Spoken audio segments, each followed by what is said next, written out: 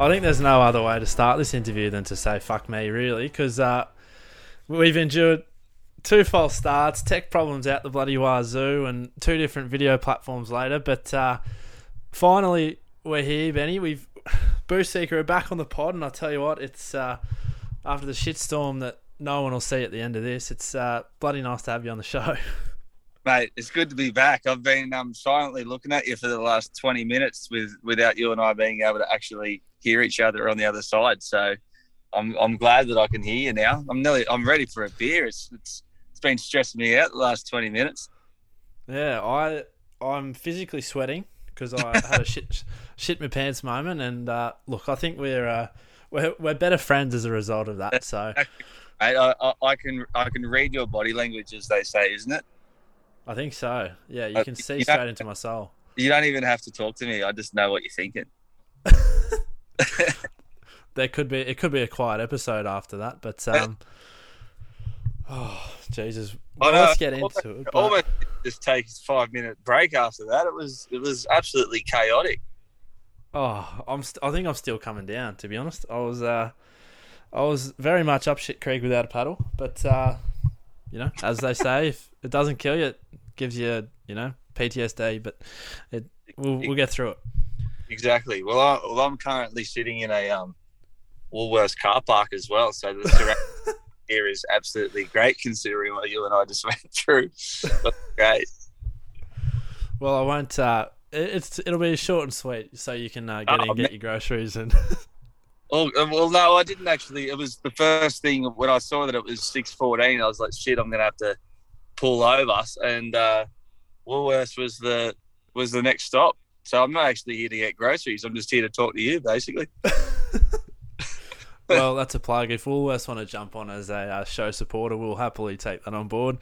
The official grocery supplier of Boost Seeker and 78 amps. So, yeah, just the official car park, I reckon. Yeah. Not even gross. Well, when we last spoke, Don't Waste Your Love had just dropped and you were sweating bullets in the car, and it's only fitting that you're back in it yet again. I can't believe it. So last time I spoke to you, I was back in a car. You were, but I don't think you were. I think it was a hot summer day and you were sweating absolute bullets, I believe. So not hot today, which is nice. So we've got that at least going for us in this interview. It's quite nice, actually. But yes, it's been a while since we chatted. I didn't realise that it's been that long. I know. Well, a lot's happened. There's been Boost Seeker songs coming left, right, and centre. It seems there's been changes in sound, and we're going to get to all that later. But first of all, as we did, when you were first on the show, what's been spinning on the playlist as of late? I've been listening to. It's been awesome. My manager, actually, he's been chucking me heaps of just new stuff coming through that I haven't really heard of, and a couple of other bands that he's been looking after. So I've been frothing on this band called Dear Sunday. They're great. Really like those boys. What else have I been getting into? Jungle. What else? I feel like I've had something on repeat and I don't know, other than myself, to be brutally honest. I'm sick of listening to Boost Seeker, I'll tell you that. What else? Yeah, Jungle, just everything that's kind of coming out. And I'm kind of flicking through everything. Bit of Rufus, bit of going back and listening to old school Kanye. I don't know about his new stuff, but old school, it's just like, man, he was a don back then. He was so good, but he's lost his absolute marbles now. Oh, yeah. So have you seen the doco yet? No, I haven't. No, I haven't either. Apparently it's a ripper, but yeah, I'm with you. He's too hung up on Mr. Davidson, I reckon. I don't really know what's going on. He's a genius, but he's crazy. He's crazy as hell. Yeah. I think it goes part and parcel, doesn't it? Probably. But yeah, man, I don't know. I can't tell you. I think I told you last time, like when I write records, I don't honestly listen to a great deal of music. Because I don't want to be influenced by any specific sound, or because I'll end up trying to write something like that, and it's not really what I try to do for Boost Seeker. Like, I always want to draw influence to some extent, but that's why I keep listening to music quite minimal when I'm in the studio and just write what's coming out of my head, really.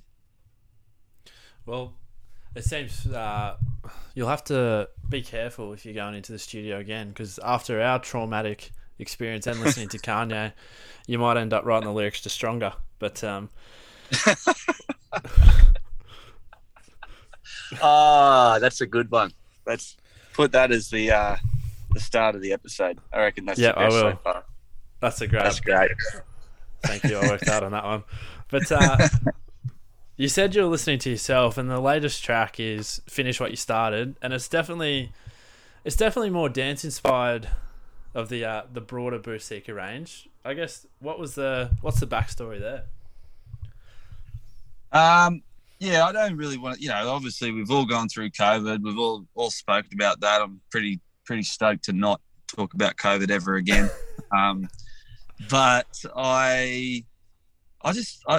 I've written so many songs in this process of this record, and I think there was a turn halfway through the year for me where I was just like, fuck, I just want to make half of this record something that I like. If I was with my mates boozing up in the sun at a festival, like I want to be dancing to that.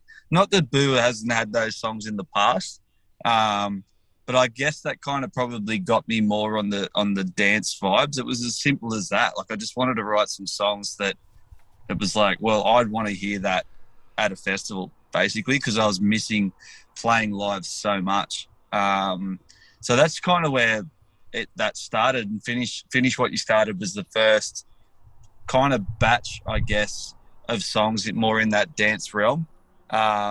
Dream was lingering around as well, but there's probably another 3 or 4, maybe even 5 more dancey songs on this new album, and then it's mixed in with probably more that Boo sound that everybody I kind of I guess or hopefully knows. And then there's actually a couple of acoustic songs on this record as well. So it's it's been a whirlwind of a ride writing this record, but it's real diverse and I'm stoked with it. And, at the end of the day, I just want to do what makes me happy. And this record's made me happy. So yeah, why the fuck not, eh? That's all that matters.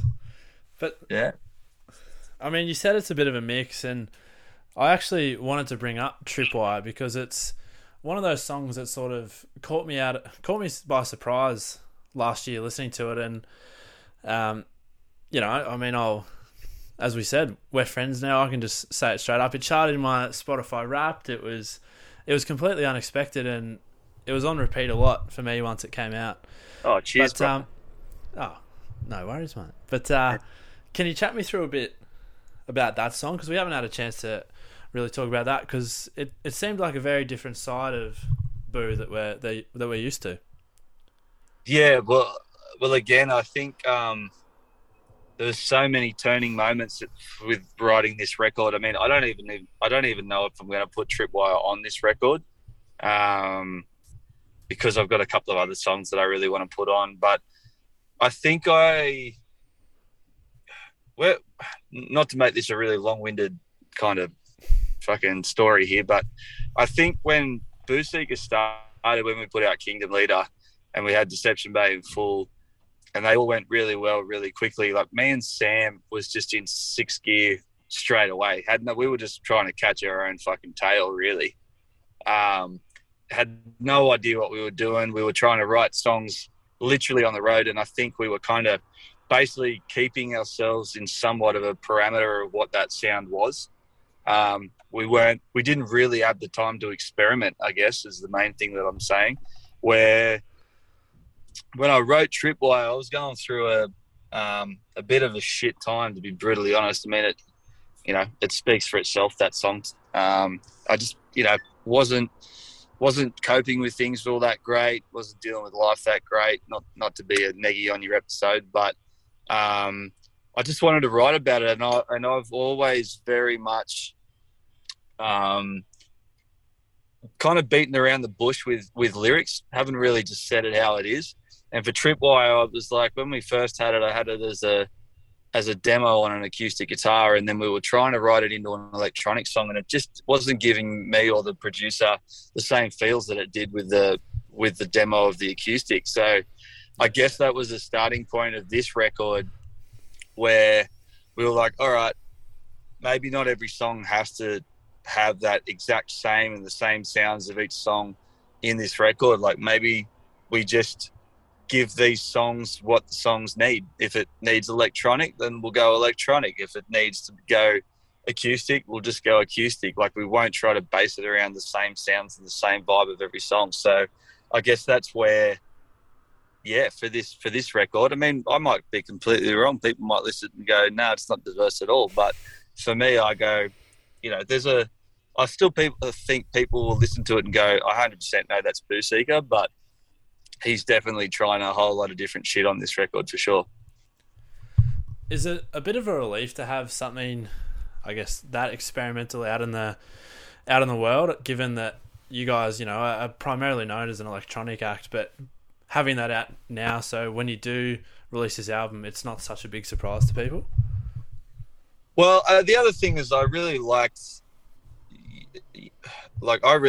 putting it, not that I really thought about it, to be brutally honest, but having had Don't Waste Your Love and then drop Tripwire, which is completely and utterly couldn't go any further away from Don't Waste Your Love sound, really.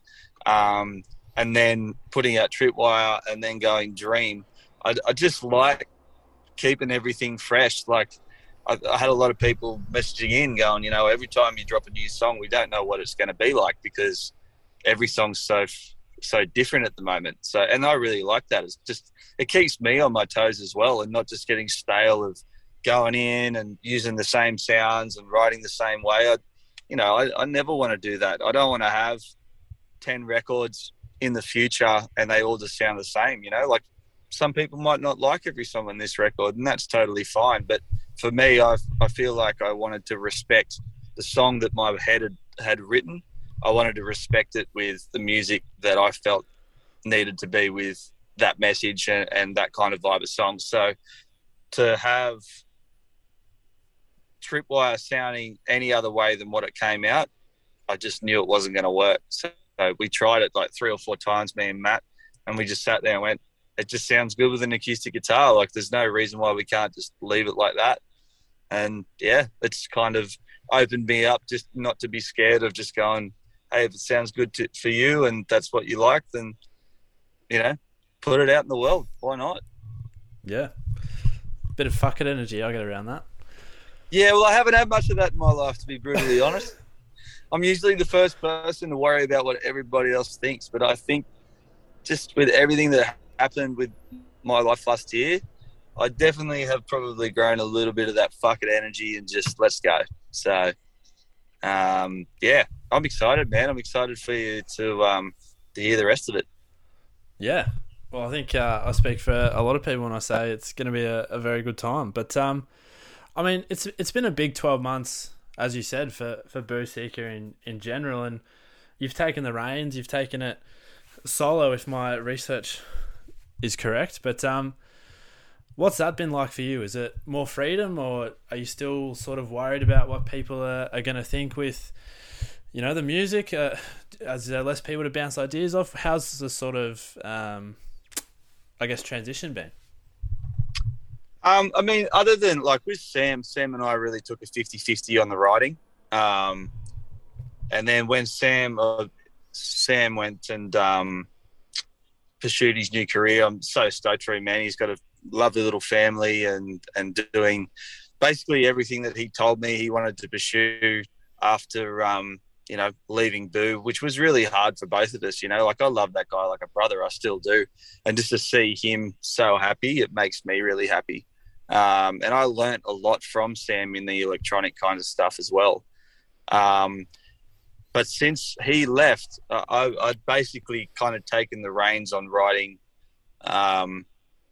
everything from that point onwards up until now Jay coming on board with Boo. And Jay's also part of a band called Golding. And I love that guy like a brother as well. And there's some songs on this record that he's helped me write because it has been nice. I kind of went through that 3-year period, I guess, of putting out songs where they were just me. And then it was really nice to have someone to, to connect with again and bounce off with ideas. So it's been great to have Jay by my side doing that with me now, which is awesome. Going into the rest of 2022, I should say. Fucking hell. Hopefully, the big C is gone for good and gigs can start happening again, and tours are, I guess, a more common thing than they have been in the last 2 years. But obviously, album in the works. What's the rest of the year look like for Boo Seeker? Well, I'm actually heading over in a couple of weeks to play Coachella with Hayden James. So me and Hayden, we wrote 2 songs for his record, which I'm absolutely honoured and stoked to be on. And he asked me to come over and sing one of the tracks that we wrote together at Coachella, because it'll just be after his album's just comes out in 4 weeks. Heard the whole thing. It's a cracking record. It's so good, and I'm so honoured to be on that. So yeah, I'm gonna head over to Coachella, do that, and then a couple of other surprises that haven't been released over the next few months, and then we'll be on the Boo tour at the back end of the year and playing as many shows as we possibly can. Man, I'm so unfit, to be brutally honest. We've just been playing For the Love, which is 1 show a week.